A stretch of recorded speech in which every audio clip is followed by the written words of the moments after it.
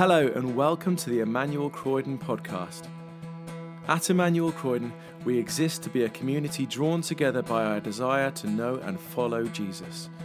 We long to become disciples of Jesus who are equipped to serve him in the whole of life, transforming families, communities and workplaces as we love God with heart, mind, soul and strength. We hope you enjoy this week's talk from the morning services. Thank you for joining us today. Grace and peace to you.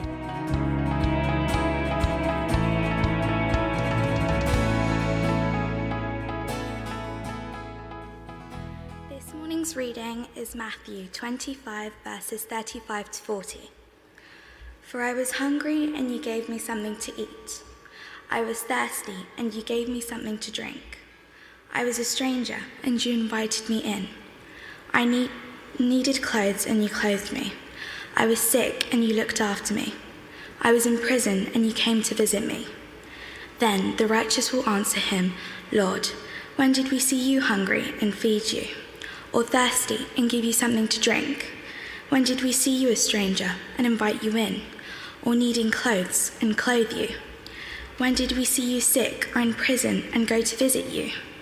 The king will reply, Truly I tell you, whatever you did for one of the least of these brothers and sisters of mine, you did for me. This is the word of the Lord. Good morning, everybody. In our sermon series over the past few weeks, we've been considering ways that we can be a balanced church. We've looked at worship, we've looked at prayer and fellowship, and today, of course, we're thinking about service. Why is it important to serve? Well, there are three things that I've got today for us to consider. Number one, it's important to serve because Jesus served us. Everything about Jesus' life was an act of service. He served in small ways, making his disciples breakfast after a fishing expedition. He washed his disciples' feet at the Last Supper. He comforted and healed the sick. Jesus put their needs ahead of his own. And of course, he served in really big ways because his whole purpose in coming to earth was to serve us and save us. His life's earthly mission, ending in his death and resurrection, was the ultimate demonstration of his love for us. In dying, he put our needs first, and we are saved forever because of his sacrifice and service. So we serve other people out of what Jesus has done for us. In 1 John chapter 4, it says, Our love for others is our grateful response to the love God first demonstrated to us. Secondly, it's important to serve because Jesus told us to. Let's remind ourselves of the reading that Lise read so brilliantly for us earlier. In verse 40 it says, Truly I tell you, whatever you did for one of the least of these brothers and sisters of mine, you did for me. What this passage is saying is that in serving other people, it's as though we are serving Jesus. And this is actually our calling. We have a responsibility to look after people who need our help. And we are called to serve in different ways. We, the whole church, are called to serve people, to look out for the needs of our parish and our community, because God loves the world that he's made and he wants us to take care of it. And this is something that we do. What sort of things do I mean? Well, I'm thinking about Salam, which is a group that meets to support women for whom English is not their first language. Natasha, Rachel and their team teach them English, but they do more than that. They have formed a really special and supportive community with these women, and it's hugely popular and really valuable. Or I could mention the homeless shelter, which over the years has done a tremendous job in supporting the homeless, which feeding them and providing them with somewhere to stay over the coldest weeks of the year. Or I could mention Waggy Tales, a fabulous project that reaches out to teenagers with additional needs and provides companionship and fun with dogs and buddies. Or Caterpillars, a small, supportive playgroup for families who have young children with additional needs. And these are but some of a few things that go on. There are a huge number of compassionate volunteers within our church who selflessly give their time and their energy for the good of others. And in each of these things, Jesus' love is being demonstrated and is at the heart of what is happening. Now, God may have placed a particular personal calling on your heart to serve somewhere that has absolutely no links to our church at all. But this is still your place of ministry and service.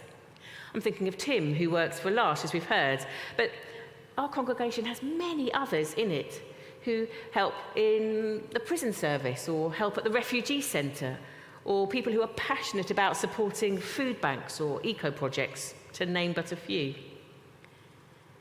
The Bible tells us that God has got a part for everyone to play in our church. That means me, you, everyone. Maybe we can't get out and about at the moment, but we could pray or phone people up to encourage them. Maybe we could join a meal rota to make a meal for a new mum or someone who's poorly. Maybe we love telling people about Jesus. We could help in the Rock, or we could start up a small group to help people learn about him. To work together to make our church strong and doing something which blesses other people. I want to let you into a little secret too.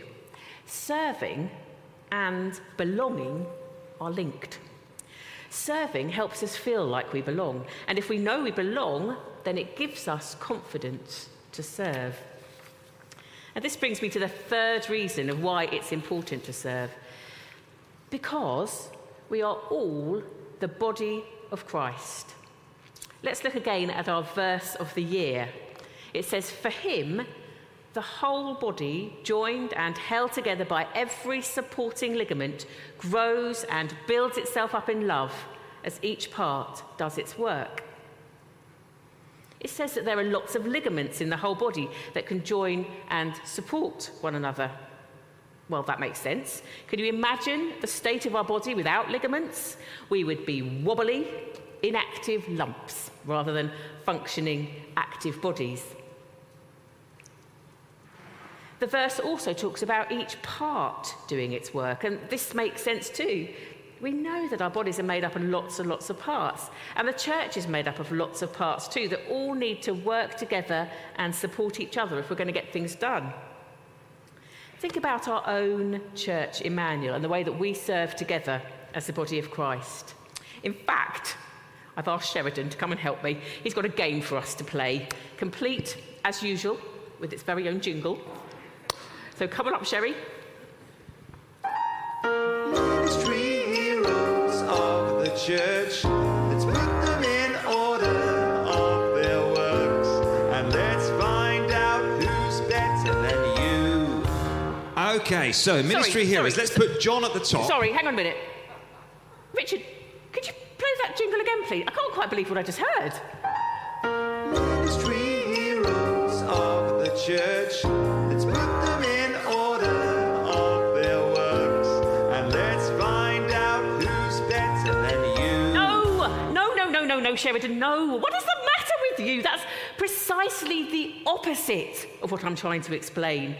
The last thing I want is people to think that their own offering, their way of serving and using their own gifts and skills might not be as valid as someone else's. I thought we understood that. That's why I wanted it to be called Ministry Heroes. Everybody's a hero. Go away, Sheridan. I'll speak to you later about this. Dear. Sorry, everybody, about that. Don't be so sorry about it for him. He deserves that. But back to my point. Everybody has an important role to play, not just the vicar. It'll be a bit like the body being made up of lots and lots of arms or ears. That's not a body. That would be an abomination. Can you imagine if our church was only filled with vicars? We need everybody to play their part. We need cleaners and prayer warriors and communion distributors and people who help with DIY and gardeners and toddler group leaders and small group leaders. We need tea makers and tech experts and care team, and we need musicians and car drivers and home group leaders. People can serve and do serve in so many different and varied ways. Serving others is part of a healthy, balanced church. So if we're called to serve them, what are we going to do about it? What could you do to serve? Let's have a think now about some of the things that we're good at. If you're at home, you might like to grab a piece of paper and write some things down. Or if you're in church, you should find on your chair or pew a piece of paper and a pen. I firstly want you to think about your heart. What do you find really interesting? Everybody can do this, whether you're really young or you're really old. Everybody can join in with this. What do you find really interesting? What inspires you and satisfies you in life? Have a think for a second.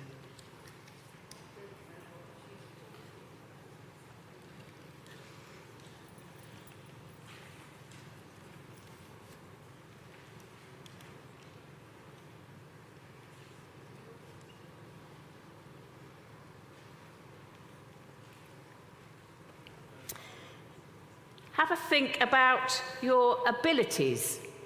What are you good at? God made everyone with different talents. What's your talent? If you can't think of one or anything, ask somebody who knows you really well to help you out. They'll tell you.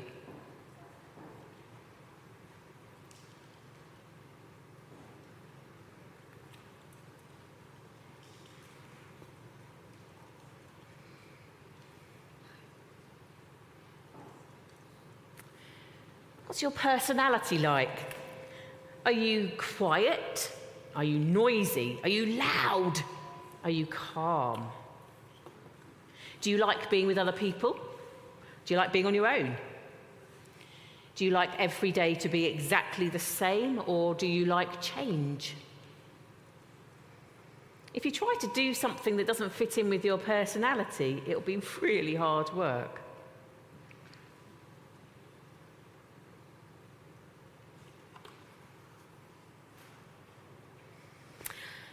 I hope that these thoughts have been a helpful way to start to think about ways that we can all belong and serve, both inside the church and outside in our community.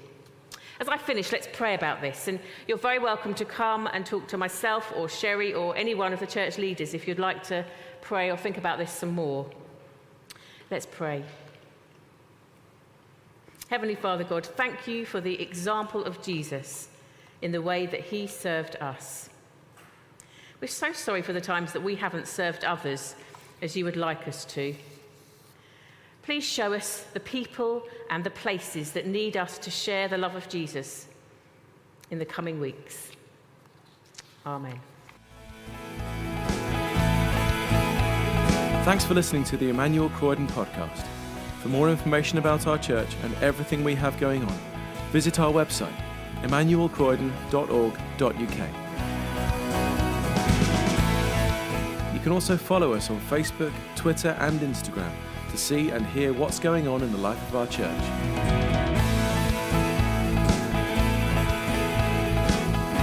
God bless you and have a wonderful week.